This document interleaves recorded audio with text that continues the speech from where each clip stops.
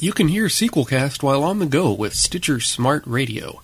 Stitcher is a free news and talk mobile app available for your smartphone.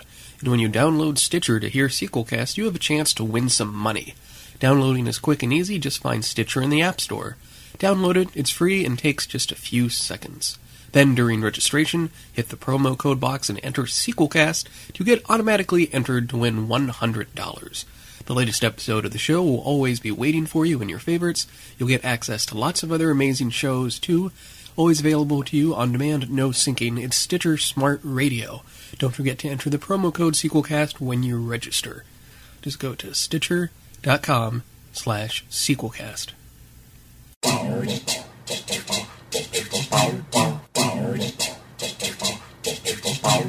There was a podcast called The Sequelcast that talked about movies.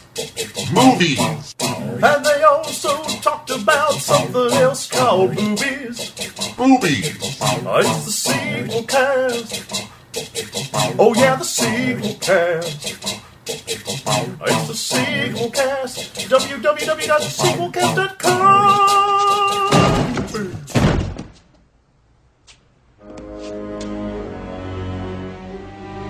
Harry! I've reached the top! Look!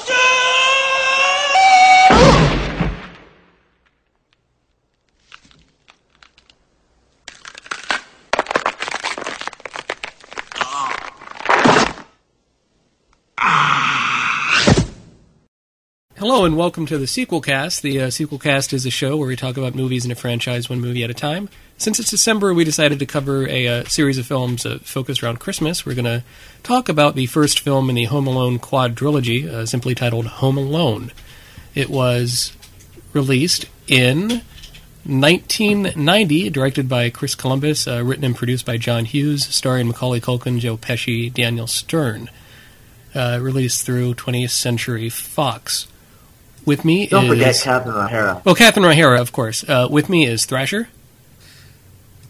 Get on your knees and tell me you love me. All right. Jersey Jason. They call me the Sticky Bandit. I won't tell you why. With us, we have two guests, actually. The first of which is Susanna Gora. She is the author of the book that just came out in paperback, You Couldn't Ignore Me If You Tried, the Brat Pack, John Hughes, and their impact on a generation. Susanna, welcome to the Sequelcast. Thanks for having me. No problem. And we also have, as a guest, James.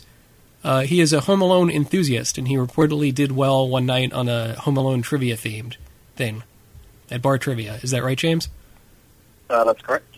Thanks for having me as well. Oh, no problem.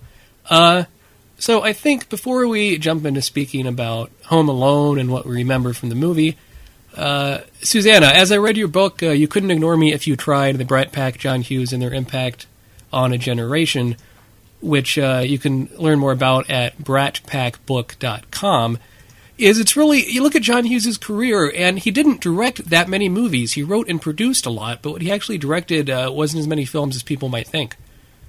That's right, but his influence is just so astounding. He's really one of the most culturally resonant movie makers of modern times, and he just was able to write so many scripts because he wrote them so quickly. I mean, he literally wrote Ferris Bueller's Day Off, I think, in around 48 hours, something like that. And he was, even something like Home Alone, the last 44 pages of Home Alone, I think he wrote in 8 hours. So when you think about that, it makes sense that he was able to make so many movies in the years in which he was working actively. He simply did not have time to direct them all. So a lot of these films that we think of as John Hughes films were actually movies that he wrote and produced, then with other people directing, like Home Alone, which Chris Columbus directed, or a movie like Pretty in Pink, which Hughes wrote and produced, but Howie Deutsch directed. But even in the ones that he didn't direct, Hughes always really kept a lot of involvement, a lot of artistic influence. These movies were also his babies. Right, and although there certainly hasn't really been anything equivalent to a John Hughes since, you can feel his influence in, like the American Pie franchise is very much like John Hughes in the sense of dealing with high school students and having them have relationships and things. But I really liked a comedy out of 2001 called Not Another Teen Movie, which was more of a parody, but it paid a lot of nice tribute to John Hughes films. It's a great film, and one that I talk about in my book. And really, I mean, almost any movie made about young people in America since the 1980s has to have John Hughes as some kind of an influence. And you can't make an American teen movie without Hughes somewhere in your consciousness, nor can you watch one without thinking about him to some extent. I mean, he really gave birth to what we think of as the teen movie genre. Before him, of course, there were teen movies. But, you know, you get one every now and then, and it wasn't really a real robust genre. He forever changed the way Hollywood makes and markets movies about young people. And one of the things I loved about the film Not Another Teen Movie is all the great references to John Hughes films, including, I love that the cafeteria in that is called the Anthony Michael Dining Hall. It's pretty awesome. Yeah. But, no, his influence lives on, and, you know, today's teenagers love John Hughes movies. They dress up as Ducky for Halloween. They can quote every line from Breakfast Club. They give a Ferris Bueller quote in their high school yearbook. I mean, he's such a resonant and beloved part of pop culture, and I really think he always will be. It was really moving to see the 2010 Oscars when they did the John Hughes tribute, and so many of the actors and stuff that have worked in films he directed, wrote, and produced took stage together. It was amazing. And I thought that was such a powerful moment because it really validated his importance as a filmmaker. You know, I think for so long, so many kind of film snobs wouldn't utter the word Oscar in the same sentence as the words John Hughes. And what was wonderful about that evening was it really drove home the point John Hughes and his films matter. And they may have been at the time seen as just kind of, you know, light teenage films. But the generations have proven that they really are important cultural touchstones that captured a generation and forever gave this beautiful glimpse of what it was like to be young in America in the 80s. Yeah, definitely. I mean, the first John Hughes film I ever remember seeing was Breakfast Club, and it was something they made us watch in school. Oh, really? That's cool. Oh, man, Breakfast Club. Yeah, I think it was because a substitute teacher must have been in class that day or something, and put on a movie. But there's some language in there. Yes. There's some language in Jungle Milkshake. I mean, like, I remember, I think the first one I probably saw was National Lampoon's Vacation, because my father loves National Lampoon. And then, of course, as a child, how formative Weird Science was to my psyche. And I still, to this day, actually, I freeze frame with my fist in the air every time I hear, "Don't you forget about me." Don't I was trying to make a woman out of a computer. Oh, good. I think from there we can move on to talking about Home Alone proper. James, when is the first time you remember watching Home Alone? I actually do not remember the first time I saw Home Alone, but I'm assuming it was probably like on TNT at my mom's house back in Texas back in the 90s. But, yeah, I don't remember the first time, to be honest. What about you, Susanna? I saw it in theaters when it came out. I guess I would have been, I'm bad at math right now, I would have been around 14, I guess, 13 or 14 then, and I really loved it, but I got to tell you, each year as I get older, and every year when I see it on TV at Christmas time, I get something different from it, you know, and now that I'm a grown-up and in my 30s, you know, I see it in a different way than I did, I think, as a kid, but, you know, one of the great things about it is it's that wonderful way Hughes had of blending comedy and poignancy in one movie.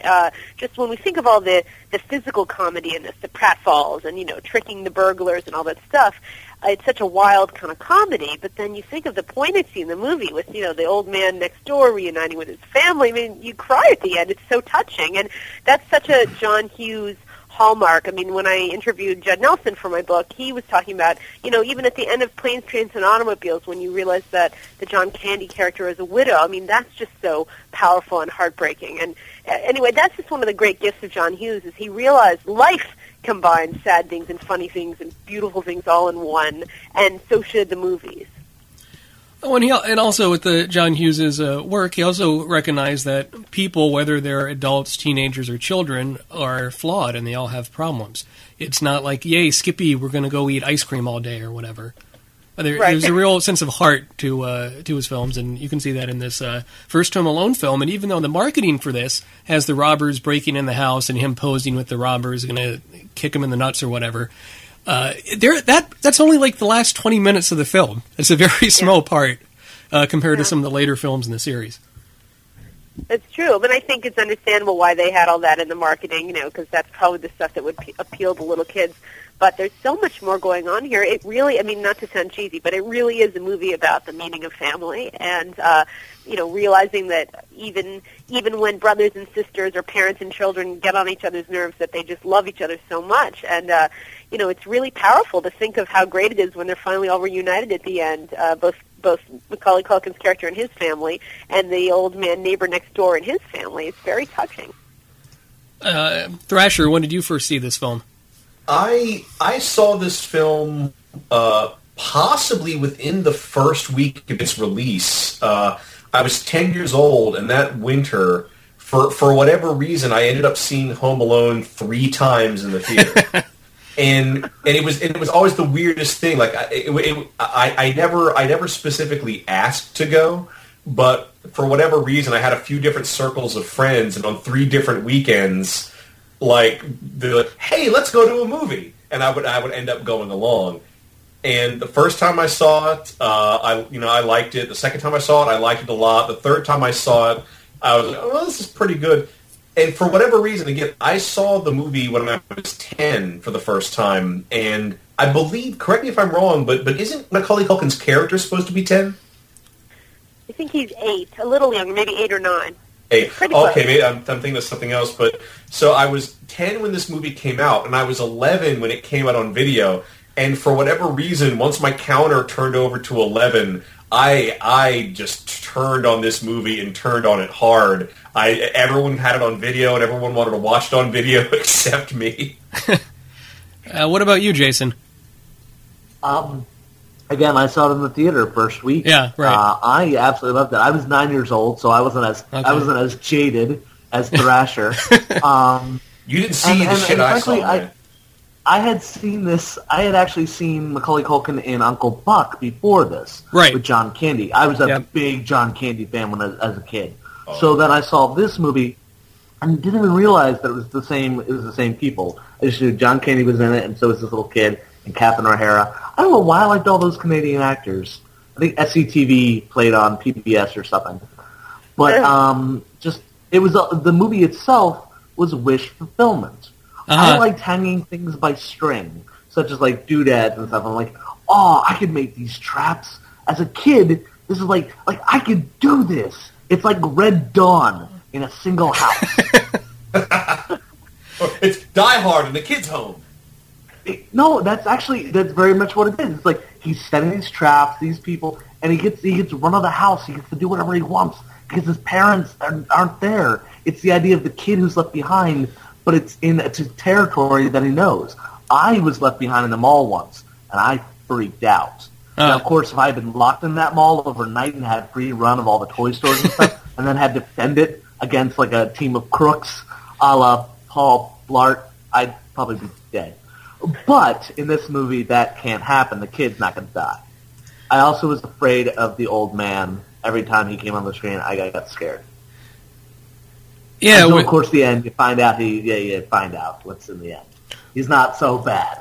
Right. And with me, I lived overseas when I was younger, as I've said on the show before, and I moved back to the United States, and we moved into a little townhouse in Northern Virginia. And our neighbors all had this movie on videotape, and we hadn't even heard of Home Alone, if you can believe that. So we got it as a Christmas gift from one of our neighbors, and I watched it. And it really put the fear into me, a fear I think I still have, of people breaking into the house at night or something. And because the home is no, that's not weird. That's not weird. I still have a little bit of that. I mean, the home is a place where people typically feel safe, and even though the robbers breaking into the house, the wet bandits, is such a small part of this film, it was something that felt very real, and I felt like I was around Macaulay Culkin's at the age I saw this film, so I could relate to him. And let's go talk about Macaulay Culkin Yeah, for a second. I'm actually afraid of Joe Pesci breaking into my house. Well, it's Is funny. that weird? It's funny you mentioned Joe Pesci because in one of the recent releases of Home Alone on DVD, there's a commentary by the director Chris Columbus and Macaulay Culkin, of all people. And he talks about in rehearsals, there's a scene at the end of the movie where Joe Pesci threatens to bite Macaulay Culkin's fingers off. And in rehearsal, Macaulay Culkin actually bit one of Macaulay's fingers so hard there's still a scar on his finger. Oh, you got Pesci. And they were saying that Joe Pesci and some of the other actors in this film were kind of upset that a little kid was the star of the movie. And they felt like window dressing on the side. They were referencing specifically Joe Pesci and then John Hurd, the actor that plays the father. Which is kind of weird because in the film is clearly but about also the Captain kid being O'Hara the star. does stand out. Captain O'Hara is kind of her odyssey back to her son. It's her role in it is good. She gets all the emotional heights. Yeah. Yes. But I like how The Macaulay others left Culkin, the floor. unlike other child actors, he doesn't seem fake. He seems kind of earnest. The way he speaks to me sounds more natural than. He's better in this than he is in Uncle Buck.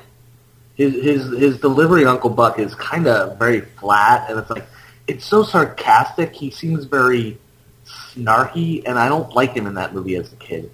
In this, it's funny because he has to defend his house from two creepy jerks, especially Daniel Stern. Already looks like he's been electrocuted. God. James, out of the Wet Bandits, who do you think is more scary, Daniel Stern or Joe Pesci? I think Joe Pesci's character is a little bit more scary to me. Like you said, the biting the fingers off, and Marge just seems kind of goofy overall. Chewing the gum with those snow globes on the dashboard. But some of the things that happens to him. Oh God, the nail. I still I can't get over the nail in the foot. Oh. But again, you're right. That's only a small part of the movie. Is him actually setting the traps. But some of those things. Oh, broken ornaments on the. Oh. Seriously, it's like.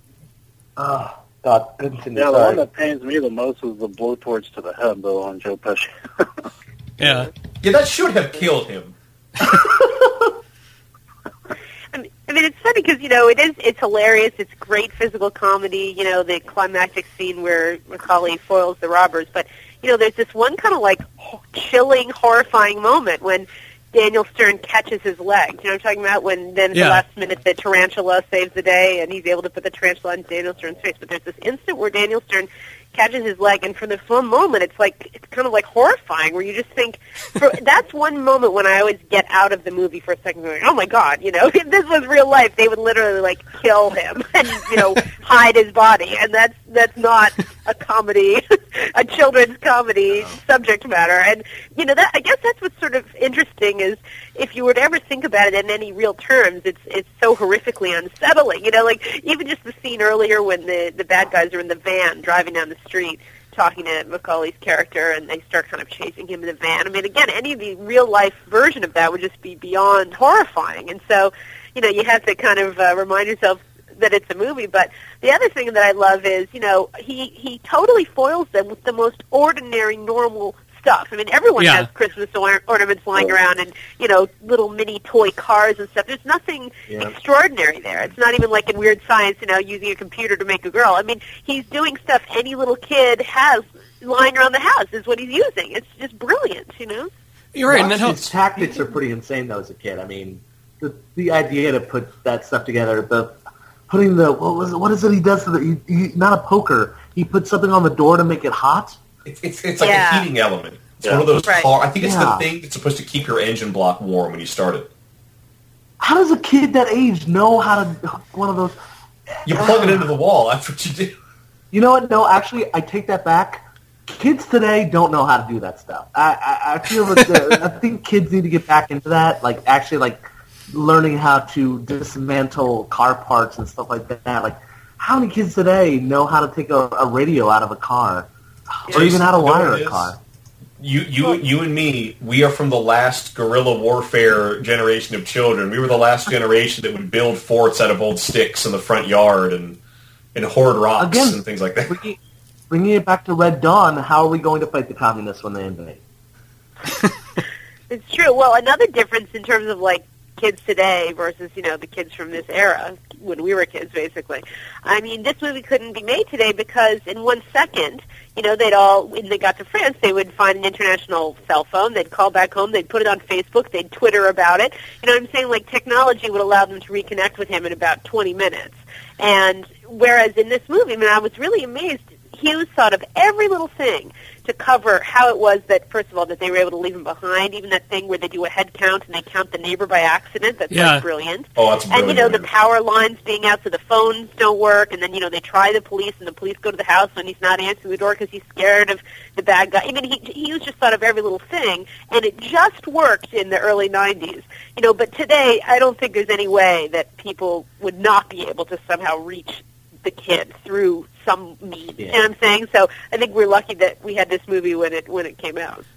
Oh, actually, one thing that does stick in my mind about like every little thing, the family. One of the things which I had actually forgotten until going back to this movie for the podcast was that the reason the family's so far away is they're going to spend Christmas in France, and it occurred to me. Did the parents not notice that, like, what happened to Kevin's passport? Did they give that's a great their question. passport? They threw away his ticket at the beginning, right? When they were cleaning up the spilt milk, like the dad picks up one of the rags and throws it in the trash, and there's a ticket in there. I'm assuming the passport might be there too. Could be. Oh, that's what that is. I was always wondering what that is. Okay, that makes sense. That's a great point. James, because you get a big close up of them throwing something in the trash, and I didn't even catch what that was. But you can just see it sticking out behind the rag or napkin, whatever it is he throws in there. You haven't spoken for a bit, James. What's something about Home Alone that makes it a treasured movie for you?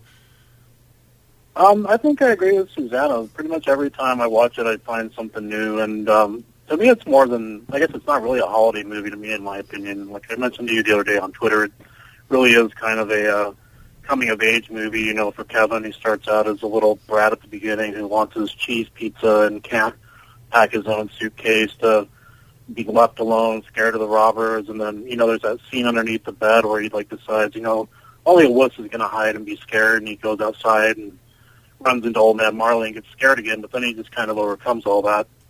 And then at the end, one of the cool things, in my opinion, is, he's telling the old man, hey, man, grow up, call your son. This is the time when you want to be with your family, and just suck it up and go for it. And I think Susanna mentioned it earlier, it's hard not to maybe break a tear, at the end where you see the old man hugging his family, and also when Kevin runs to his mom at the end when she comes home after pretending that he's mad at her. But I think that's, what Home Alone is to me these days. Right. I love in the beginning of this film how it's the extended McAllister family. It was presumably not all of Macaulay Culkin's brothers and sisters, the McAllister, his immediate family in that opening scenes.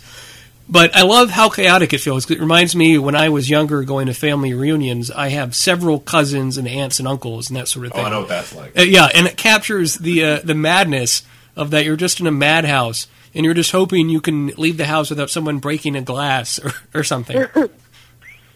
And also that's the only kind of environment in which the parents could ever even conceivably leave the kid behind, Mm-hmm. Yeah. Well, again, look at all the you have all these cousins, you have all these brothers and sisters, and their last name's McAllister. I'm thinking Irish. Catherine O'Hara, for goodness sake, is like redhead. Yes. Number one, how many of those kids are redheaded? The guy from Pete and Pete is redhead. One other one. Yeah, Jeff. Yeah. But, I mean, I'm thinking to myself, and also, isn't the church that they go to, is that not a Catholic church? It appears to be. I don't recall any close-up saying what specific. I believe it was. Okay, but I sure. don't know if they actually show the actual denomination. But what's funny is Macaulay Culkin is actually Roman Catholic. Is he? Okay. I'm just throwing that out there. One of the things I know, and he's got so many brothers and sisters. There's so many Culkins. There is, Isn't Rory in the movie as a little kid? It's Kieran Culkin is in there as a kid, but there is also a Rory Culkin and a Kieran Culkin, the one that's the little kid that drinks Pepsi and pees the bed in Home With the Alone, glasses. recently was in Scott Pilgrim versus the World as a gay character named Wallace, one of the friends of Michael Cera in that film. But Rory Culkin has been in stuff like Scream 4, apparently, which I haven't seen yet. So he's been in some stuff too. He was in Richie Rich. Well, that was with Macaulay Culkin. Anyway, Igby goes down. Not Rugrats. In the Our Gang. What was that called? Little Rascals. Little Rascals. I don't know off the top of my head. But that's But also possible. there's a sister in there. But again, their family is Roman Catholic. 12 kids, Catholic. You look at... With Macaulay Culkin, I just, he's been in movies here and there throughout the years, but I do really miss him. I don't know. I just think he did such a good job with these children roles he had, and while I can respect his decision to be very choosy about his roles in the future, or in present day, I mean, as he's becoming a young man, that, I don't know, he really had something special about him, and I sort of wish he would have kept on going, but it's really difficult for child actors. I got one for you. What if Macaulay Culkin from The Good Son had been in Home Alone? It would have been a different movie, I think. But no, like Culkin, Not that different. Culkin really did explode. I'm glad you mentioned The Good Son, because that is a terrifying and disturbing movie, and he really does get to act in that one. And I almost wish his career had gone in more that way, so that he could have smoothly transitioned from child actor to adult actor. But Macaulay Culkin was made huge because of this movie. He was the youngest host of Saturday Night Live because of this movie. Huh. Yeah, and like... Wait, did that beat out Drew Barrymore? I thought Drew Barrymore was younger. I believe she was in her teens. No, it was right after Firestarter. We'll look this up. We'll get to the bottom of this for a future episode, I guess, Home Alone Part 2. But yeah, like Macaulay Culkin, that's the only time I can remember a child hosting Saturday Night Live, and he's in all the sketches. Most of them use the contrivance that it's like a character you know, but as a kid, but it still works, and it's great to see him goofing off on live TV. Fred Savage. He did an amazing job, in the early 2000s as a young grown-up in this movie Party Monster. Did any of you guys see that? I haven't seen that yet. No, is it good? With Seth Green. He's just incredible in it. He plays this like wild party animal club kid, and it's just mesmerizing. He is so good in it, and so grown up and dramatic and powerful and charming and quirky, and just it's really an amazing performance. I mean, I think he's really talented. Even as a grown-up, I really think he's a great actor. He has been really talented throughout all of the stages of his life, and I really would like to see more from him. Yeah, no, I agree. My favorite performance, Michael Jackson's Black or White. Oh, come on. It's like 2 minutes, 1 minute, whatever. He does what he needs to do. Yeah. Okay, back angry at George Wendt, and he plays his guitar. Okay, back to... Away from Michael Jackson, back to Home Alone. And if you look on the Facebook Sequelcast page, I posted a skit that was from In Living Color, where it was Home Alone with like Michael Jackson or something, where Michael Jackson was visiting Macaulay Culkin at home. Was the concept of the sketch, which is kind of strange to see. You don't see too many comedy sketches that imply child rape. No, you don't. And but we were talking about sort of a big core of the film is Robert, the late Robert's Blossoms as Old Man Marley. The old man who was introduced creepily when the kids were all looking at him and they say, oh, he pours salt on bodies and they dissolve into slugs at the beginning. That's not what they say, that the salt mummifies the bodies and makes them easier to dispose of. And that's why he has the big barrel of salt with him all the time. Okay, something with salt. I just made up something, apparently. Yes. But it's really interesting seeing his performance in this movie as Old Man Marley, because it's so many of the other characters in this film are screaming the entire time. And in the big scene between Macaulay Culkin as Kevin McAllister with Robert's Blossom as Old Man Marley in this church, the way the character of Old Man Marley speaks and delivers the lines is very much like a realistic conversation you'd see on the street. It's very subtle, and it makes it that much more effective and makes you pay attention to the scene that much more. Especially in contrast to how the kids had thought he would be, like this scary monster. Yeah. You know, that when he's like this sweet, gentle old man, you know, with a family and all these problems. I mean, it's so humbling and powerful experience. Now, I don't know if this is correct or not, but I've always heard that character was not originally in the script, and that they added it at some point to sort of, you know, give more dimension to the story. But I'm so glad they did. I really think that whole storyline just adds so much to the movie. It doesn't feel like an afterthought to me. I would have never assumed that.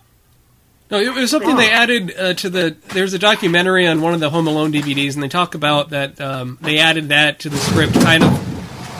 Whoa, did someone fall down there? Everybody all right? Oh, no. The neighbor's dog was barking. I just had to close the window so that it wouldn't intrude on the podcast. Oh, okay, thank you. I was so afraid somebody had fallen off a cliff. But of books. No, somebody dropped a giant paint can on me as I was trying to rob their house. Well, on one of the Home Alone DVDs, there's a documentary where they talk about, just as you said, Susanna, that the addition of Old Man Marley was a very last-second addition because they needed more for the kid to do besides watch movies and eat ice cream and keep people from breaking into his house. And it adds a real heart to the movie, and I think, you know, his conversation he has with Old Man Marley makes Kevin reconsider his relationship with his own family. And there is something strange in a lot of families between fathers and sons not being able to communicate with each other. And that it's resolved in just a lawn shot of Kevin McAllister watching Old Man Marley shake the hand and hug his son, where there's no real dialogue and there's no, like, thumbs up and no monologue of Marley talking to Kevin McAllister. That it's real concise storytelling. Yeah. Well, it reminds me, you know, John Hughes was a huge fan of the director Capra. He loved, you know, that sort of the idea that, you know, there could always be a wonderful, happy outcome, and that, you know, you have to believe in optimism no matter what. And you remember that scene in the French Hotel when they're watching It's a Wonderful Life with the French dubbing. I'm sure that was not an accident. I'm sure that was on purpose. And if you think about it, you know, the whole point of It's a Wonderful Life is making you realize that you're so lucky to have your life and you're lucky to have your family, and, you know, just sort of making you realize those things in case you ever take them for granted. And that's, in a way, what kind of the Old Man Marley character helps do for Kevin. And I think, you know, Kevin realizes, oh my God, wouldn't it be horrible if I really, really didn't see my family for years and years and years, kind of thing. And it drives home that point that he's so lucky that he does have them. Yeah, indeed. No, it's one of those things that pulls on the heartstrings. I mean, right. And walking into this movie, watching again for the show, the sequel cast, I was very cynical about that character.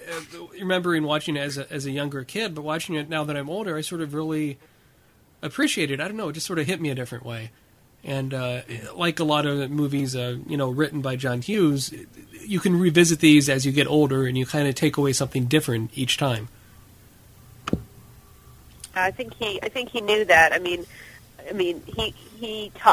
Hughes used to talk about, you know, knowing that when his youth films, at least the teen movies like, you know, Breakfast Club and all that, he knew that 20 years after they were in theaters, they would be nostalgia for the kids who had grown up on them, and that those people would want to be showing them to their kids. You know, I think he was aware that down the road we'd all be talking about these movies in these ways and seeing them in different ways as we went through different life stages. Our sponsor on Sequelcast 2 and Friends today is Podcorn. Let's talk a little bit about them. Hi, this is Matt Bradley Shirky, host of the Sequelcast 2 and Friends podcast, and I just want to tell you about a real fun personal experience I had using Podcorn. Podcorn, it's a unique online marketplace that connects podcasters to amazing podcast sponsorship opportunities ranging from host read ads to topical discussions and interview segments. And so why would this be interesting? Well, this is a podcast, right? Sequelcast 2, it's a podcast. And if you're listening to it, I bet you have an idea for a podcast yourself. And when you get to making one, or maybe you already have one, you really need to think about getting a sponsor. Because podcasting is a hobby. You know, it's not cheap. Any money you can get to wet the beak a little, as Thrasher likes to say, would help greatly. And so with Podcorn, there's no middleman. Podcasters of all shapes, and sizes can browse and choose opportunities on the platform, set their own rates. Really easy to use. You don't have to give up any rights to your podcast. And Podcorn supports you there every step of the way. In fact, initially I was unsure if this podcast was like a big enough one to even be on their platform, and I got a response right away from their technical support. Really nice, really, we had a good sort of conversation, clearing up any confusion I had with them, and I'm sure they would do the same to you. They just want to give podcasters transparency and creative freedom, and I think and that it's easy to use. You're not going blindly to a site, emailing them and going, oh, hey sir, hey miss, can I go and would you like to sponsor my podcast? If you do that, no place is going to get back to you, especially if you don't have that much of an audience. But, Podcorn, they're very open. They want to help you out. So I would highly recommend them. So you can click the link in the show notes to sign up to Podcorn and start browsing sponsorship opportunities for your podcast today. Thanks, and now we go back to our show. James, what do you think about John Candy in the film, in his cameo? I guess it's funny you asked that. I think that's probably one of my least favorite characters in the whole movie. Oh, yeah? Yeah, what? You asked the other day if Old Man... What's that? The Poloninsky, the band, the Polka, and the Kenosha Kickers.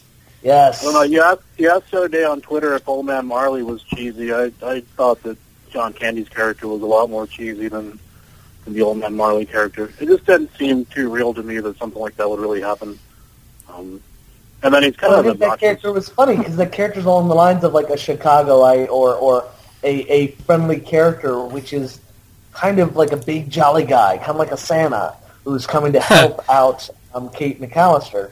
And, yeah, you know what, though? Some people, wouldn't do that. But if I saw somebody in true distress, I'd probably try to give a helping hand. And then I would give her a ride in the back of my car with my band, the Kenosha Kickers. I think watching that scene again, I just felt more nostalgia for John Candy than anything else. Because he's great in the scene. I love seeing him with Catherine O'Hara. John Candy was and still is one of my favorite comic actors. He's probably in my top 3, and it's great. And it's great. It's just great to see him, and it comes as such a surprise because it's just such a nice treat that here comes John Candy to help Kevin's mother get where she needs to be, and it's kind of like dessert has come to the movie, a really nice dessert that's not too sweet. And the other thing about this is what my favorite holiday film is Planes, Trains, and Automobiles. And because of John Candy, in my mind, and John Hughes, Planes, Trains, and Automobiles in this movie are linked. And there's always a part of me that when I see John Candy in this, I like to imagine that it's his character, Del Griffith, from Planes, Trains, and Automobiles, and that this is just where his life has taken him as a truck driver. Well, again, isn't there a Hughes-verse where all of these stories kind of are in the same universe? Isn't that a theory? I've heard people talk about a Hughes-verse, and perhaps it could be. Well, there's a fictional town, Shermer, Illinois, that he created, that he sets a lot of the movies in, including, of course, Breakfast Club. We all know, at the beginning when Anthony Michael Hall's reading the letter out loud, and he goes, Shermer High, Shermer, Illinois, and that was. Shermer is a real, Chicago area word. I mean, there's a street, I think, named after that. I think John Hughes' one of the schools he went to as a kid, I think, was named Shermer something. So that's a real place. And, in fact, there's a Kevin Smith movie that has to do with people trying to find the fictional town of Shermer. Chasing Amy and Dogma. Yep. So, yeah, maybe we'll all find Shermer one day. The Shermer in our hearts, if nothing else. Oh. I'm always looking for my Smallville. Okay.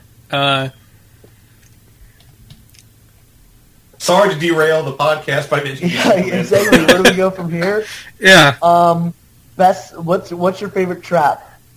Favorite trap? That's a good question, Jason. I think the sequence with the spider that Macaulay Culkin sees the spider as a Kevin McAllister and tosses it on Daniel Stern as Marv, tosses it on his chest, and the scream Daniel Stern lets out really sells the moment. Actually, Uncle Milkshake, can you put that scream in here? Yeah, I can cut that scream in there, sure.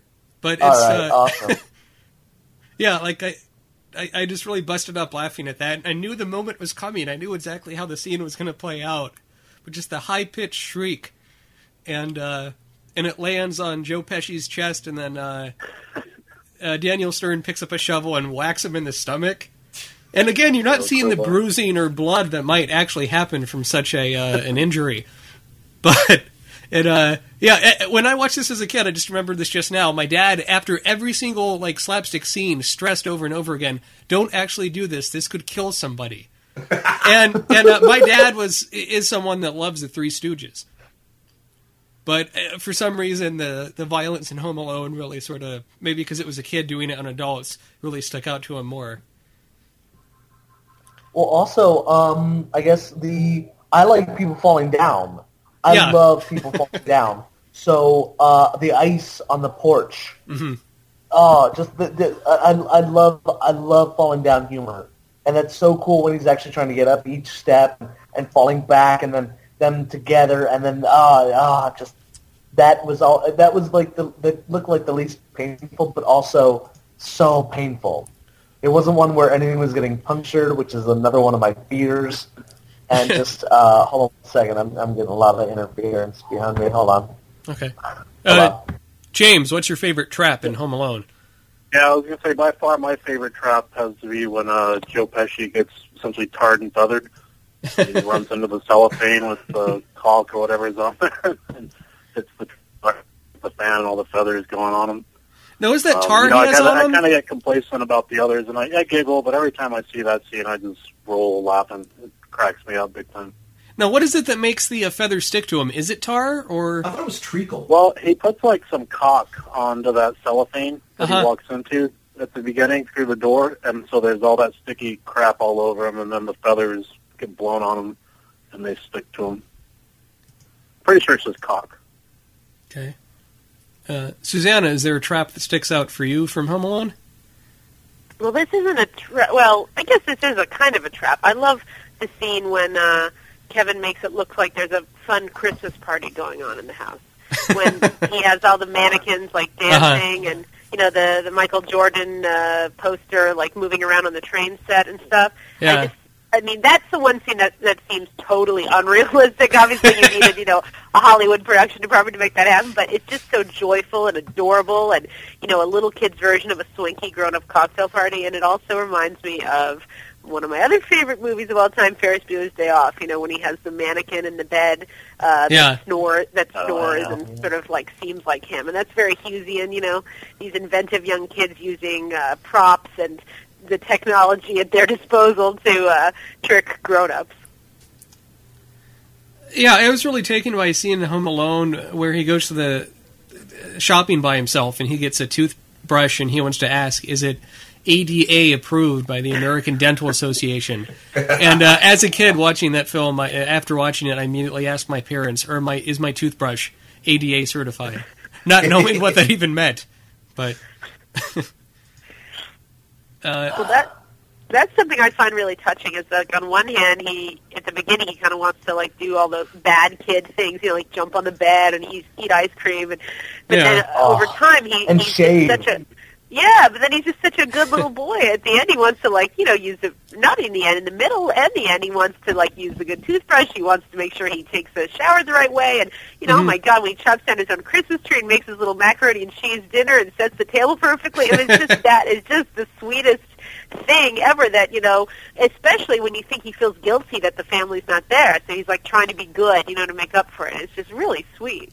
Right. Also, don't you think he's kind of trying to be good to get the family back? Again, he's still at a point where he really doesn't know. He knows he's home. He doesn't know where his family is. He should just realize they're in Florida. But he doesn't know when they're coming back, so it's like he has to almost redeem himself for all the bad he did. Right. I don't know, it's a little bit heartbreaking when he goes to Santa. Oh, yeah. So what about it that's kind of dopey when he sees Santa Claus? Just a bit too on the nose? that he misses his family, he wants it back. Oh no! What that age? He's still, the character still doesn't seem like he knows. Oh, hold on. What was that, James, again? Well, I was saying I think he feels guilty when he goes to see Santa, and that's why he's been being good. He thinks he made his family disappear and trying to make up for it, and then he asks the Santa that works for the real Santa to relay the message. I know you're not the real Santa, but you give him a message. God, that is so... That's such a cute scene. Yeah. That is such perfect, like, little kid thinking, where, like, they're just old enough to realize that Santa can't be on every street corner ringing a bell, but not quite old enough to see the fantasy in Santa. I think that's so beautiful. And it's an example of a kind of joke that works kind of on two levels, both for kids and for adults. And that, they were seeing Santa Claus at the mall and really pouring his heart out to him, which is something kids could relate to. But then seeing Santa Claus smoking a cigarette out in the parking lot is, their reality. Oh my God, but wait, yeah, you're absolutely right, because think about it. They couldn't give up the ghost. They couldn't have a kid on screen admitting that that's not the real Santa or that there's no Santa. Because kids are going to see this movie. Yeah. Oh, wow, yeah, I just caught that. See, I always figured you shouldn't reveal that there's no Santa. You should confess that there's no Santa. Huh? It's sort of a power of myth sort of thing, I guess, in my mind. Well, again, here's my question to you. Why did you not like this at age 12? Well, you know what thinking back on it, and I did do some serious thinking on this in the run-up to this podcast, I think what turned me against it, and you've all touched on how when Kevin is first left alone, he does all the things any kid would want to do when they had the run of the house. And I think the difference between when I was 10 and I was 11 is when I turned 11, that was when my parents really started giving me a lot of autonomy. And but conversely, that was also the age when I started picking up a lot of responsibility. And I think that was kind of my thing. At 10, I think it's awesome when Kevin has the run of the house. At 11, I'm like, my God, he's being so irresponsible. Not even I would want a candy dinner. Like, I don't know. Like, I've been an old man since I was 11. I guess I ought to let everybody know that. I've long had the soul of a crotchety old Harlan Ellison type man. We've been talking about Home Alone so long, we haven't even touched on that the score for this film was done by famed composer John Williams. Oh, it's an amazing score. It is. And I really like the piece of music where Kevin is running back home from the church and kind of prepping the traps. And it's this real dramatic sort of mixture of traditional Christmas music with something else added to it. It's very dark. It has a bit of a darkness. There's like some hymn, like there's like dun dun dun dun dun dun. dun. It's almost Danny Elfman in a few places. Well, what do you think? Danny Elfman is taking cues from Williams. What do you think about the music in Home Alone, Susanna? Well, I think that the fact that it's a John Williams score really is one of the things that elevates it to being timeless, this movie. I think if it had had a lot of kind of 80s, think about it, like 80s, early 90s, synthesizer-y sounds or, whatever it might have been, I think it would have been really more rooted in that time. And the great thing about a John Hughes score, think about his greatest, E.T., things like that. Oh, my God, they just send your heart soaring.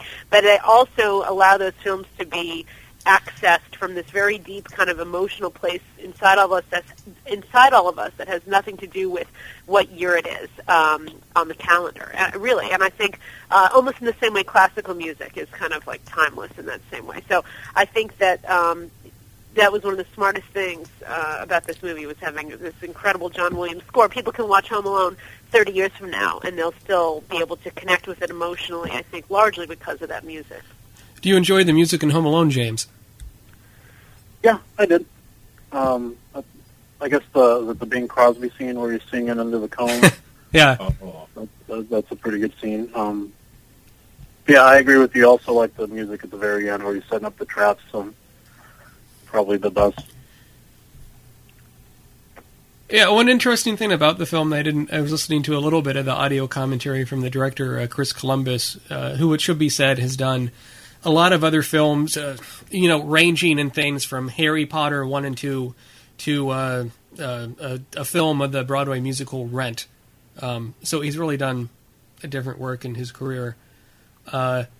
Yet, however, John Williams was a last-minute replacement for the composer in this film. Originally, Chris Columbus wanted the composer Bruce Broughton, who was the composer of Young Sherlock Holmes, a film that Chris Columbus had written. And he wasn't able to do it because of scheduling, and they were able to get John Williams at the last second. And I agree, Susanna. It really does lift the film and up into something more than it might have been, and makes it feel Christmassy without just relying on pop music or popular Christmas carols. That's right. Yeah, I agree as well. It does make it ageless. Mm-hmm. There really isn't anything. The only thing, I guess, is the tech level that seems to date it. And the TV, he doesn't have like a flat screen. Well, you mentioned that because there's two key moments in this. There's a movie within a movie in Home Alone. There's this gangster movie that Kevin gets on tape called Angels with Filthy Souls, and twice in the movie, using the pause and rewind and play buttons on the VCR, he uses this movie to make people outside the house think that there's an angry man in the house. He does it with the pizza delivery boy, and he also does it with the Wet Bandits. And I love all the footage from that movie, but that's one of those things. Like, in this movie, it makes perfect sense that you'd be rewinding, playing, pausing on this. But like, if this movie was made today, Kevin would just download the film, put it into iMovie, and could be editing whole conversations on the fly. And I think I love that in this movie, that moment is analog. I really don't want to see that moment done digitally. It would take a lot of the fun out of it. Well, did you realize that Angels with Filthy Souls is not an actual film? It's something they filmed just for this movie. Yes. But they made it look like an old film very successfully, I think. It's perfect. Yeah. One of the really interesting things...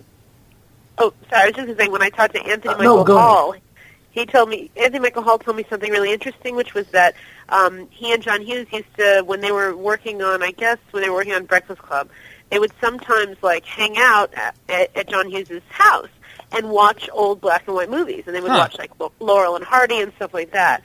And so Anthony Michael Hall told me that he thought that a lot of that element of Home Alone was probably inspired by the fact that John Hughes himself loved to sit around and watch old great black and white movies and had this tremendous love for that kind of stuff. Oh, how cool!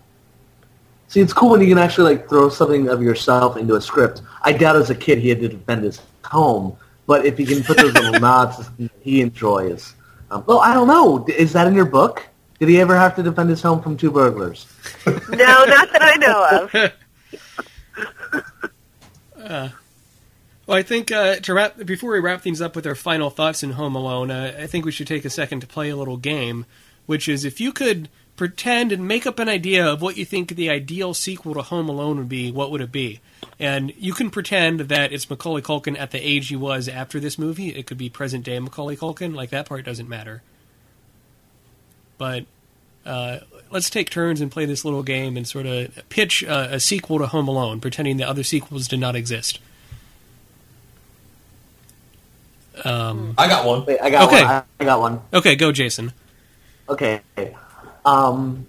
McAllister and his sister, who would be played by young Brooke Shields, they're actually left alone on an island, and they just have to defend Blue Lagoon against two pirates who are known as the Salty Sea Pirates, and they have to set traps a la Swiss Family Robinson, Tarzan, King of the Grapes, and defend their island, as well as have incestual sex. Okay, that's a different take on the Home Alone formula. Thrasher, do you have something? Yeah, I got one. It would take place. A little later. You find out at the beginning of the movie that Kevin's family has accidentally left him at home several more times since the first movie. So Kevin has become emancipated and now lives on his own. and we call it Home Away from Home. But here's the twist. Old Man Marley really was killing people and using salt to mummify their bodies. And Kevin is the only person left alive who knows his secret. So now that Kevin's emancipated and away from the protection of his family, Old Man Marley is trying to kill Kevin. But there's another twist, because you got to bring back Pesci and Daniel Stern. They've got out of prison. They've decided to straighten up and fly right. So they want to go to Kevin and apologize for what they put him through. And Kevin thinks they're out for revenge. And he thinks Marley is trying to protect him from the bandits. So it becomes this whole comedy of errors with Marley trying to kill Kevin and Kevin thinking that Marley's the good guy and still brutalizing the bandits who don't want to lose their cool and go back to crime. But Kevin's making it so hard because now he has access to a gun. That's a lot more clever than the idea I thought up, which is you could do a sequel to Home Alone where instead of being trapped in a house, he's trapped in the airport, sort of like a Die Hard 2 take on things. But, okay. Well, what was that movie with Tom Hanks? The Terminal. Oh, well, yeah. That's kind of the same. Black, Unaccompanied Minors. Unaccompanied Minors, yes. Okay, so my idea is not so good. James. No, I have another good one. Give James a chance, man. Give James. Okay, James. Because this is better. Oh, okay, James. I'm sorry. I don't know if I can top those. I guess one thing that I would like to see is perhaps Buzz hogtied and left on the third floor while Kevin actually gets to go on vacation.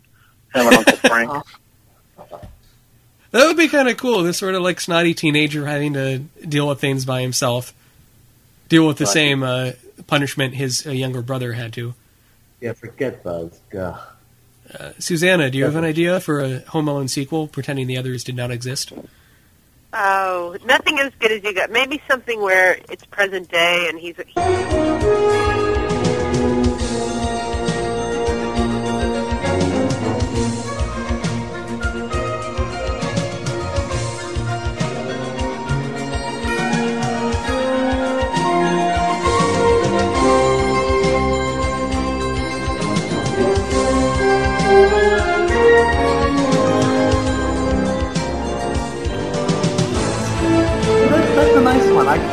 I can't say mine now after that beautiful. That's beautiful. See, mine involved Nazis. Why don't you finish that thought, Jason? How did your idea for a Home Alone sequel involve Nazis? All right, and then we'll wrap up with our thoughts on the film. Turns out Marley is a Nazi. He ran from Germany. It's very much like the movie. It's very much like the movie Apt Pupil. Okay. There's nothing more to it. It's just that the meat old man. Yeah, just that. Okay. And he winds up killing. He kills the burglars. Okay, so under the tutelage of Marley. Go for it. Let's keep that horrific image out of our minds. You call Alan Undhausen. And let's wrap up on this episode of the Sequel Cast with our thoughts on Home Alone, revisiting it. For me, it's a film that held up better than I might have expected. I thought a few parts were a bit slow. I thought there'd be more of the wet bandits in the movie.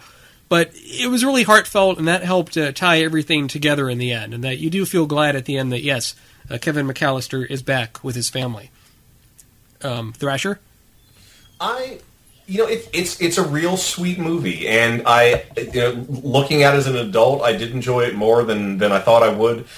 All I can say is I feel so sorry for the wet bandits. I really feel for them, but I have to admire their tenacity. I'm sure plenty of criminals would have left after the first time they were set on fire, but they really wanted it. I'm almost ashamed that they didn't get a stereo or anything. Jason? I love the ingenuity of Kevin. Just the way that he sets up the traps. I love that as a kid. I still love it to this day. Just the craftsmanship that goes into torturing two guys trying to break into your house. And James, what is something about the original Home Alone film that makes it stick out in your mind year after year? I think it just has a little bit of everything. You know, it's got the slapstick comedy. It's got the the dramatic scenes at the end where you're almost shedding a tear. And it's just the story of the kid growing up like within a few days, and I don't know, just makes me laugh and cry and smile at the same time. And Susanna. Aww. I just think what I love about it is, when you think of it, you think of him standing with his hands on his cheeks and all this kind of wacky, silly stuff with the burglars. But the real truth of the movie is its heart and the meaning of family and the meaning of being grateful for all the love in your life. And that's what I think of whenever I see it. All right. Well, I think we've taken a fair shake looking at Home Alone, this episode of the Sequel Cast. Oh, one last point. Yes. I did have a chance to look this up. Okay. Jason, you are correct. You're the SNL trivia master. Drew Barrymore was the youngest host of SNL at 7 years of age. Macaulay Culkin was the second youngest at 11 years of age. And then Fred Savage was, I believe, 12 or 13. He was 13. Damn right. Okay. Interesting. James, thanks very much for coming on the show. Yeah, thank you. Sure. Any last Home Alone things you want to say? No, I think I've talked it all. Okay. And Susanna, thanks for coming on the Sequel Cast. It was a real pleasure. Thank you so much for inviting me. Oh, no problem. Absolutely. I want to talk to her more. I would love to have her comments on Ferris Bueller sequel possibilities. Well, wouldn't it be great if that ever did happen? There's a little bit in my book about that, about, Matthew Broderick or Alan Ruck ever sort of dreaming about what that might have been like. I think there might be a joke in there, imagining, Ferris sort of getting Alan Ruck's character out of an old age home so they can go have one last hurrah. Well, I've heard rumors that there was a script floating around for Ferris Bueller getting a friend, like to skip a day of work. Yeah, it's interesting. Now that John Hughes is gone, of course, it's hard to imagine if or when or how any of these things would happen. But, Ferris just had its 25th anniversary this year, and it was amazing to see how many people, of course, still love that movie. That's another one that just keeps going and going. Certainly, he really was. He was a singular talent, and I'm just. I was looking down his filmography, and I was just amazed at how many things he worked on. Absolutely, and you can get a copy of Susanna Gora's book. You Couldn't Ignore Me If You Tried.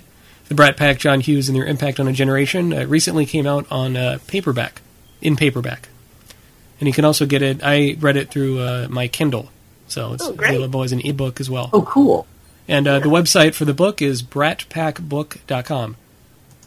So, all right, everyone, thanks for coming on the Sequel Cast to talk Home Alone. And Merry Christmas, you filthy animal. Okay, that works.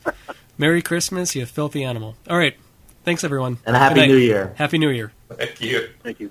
All right. Bye.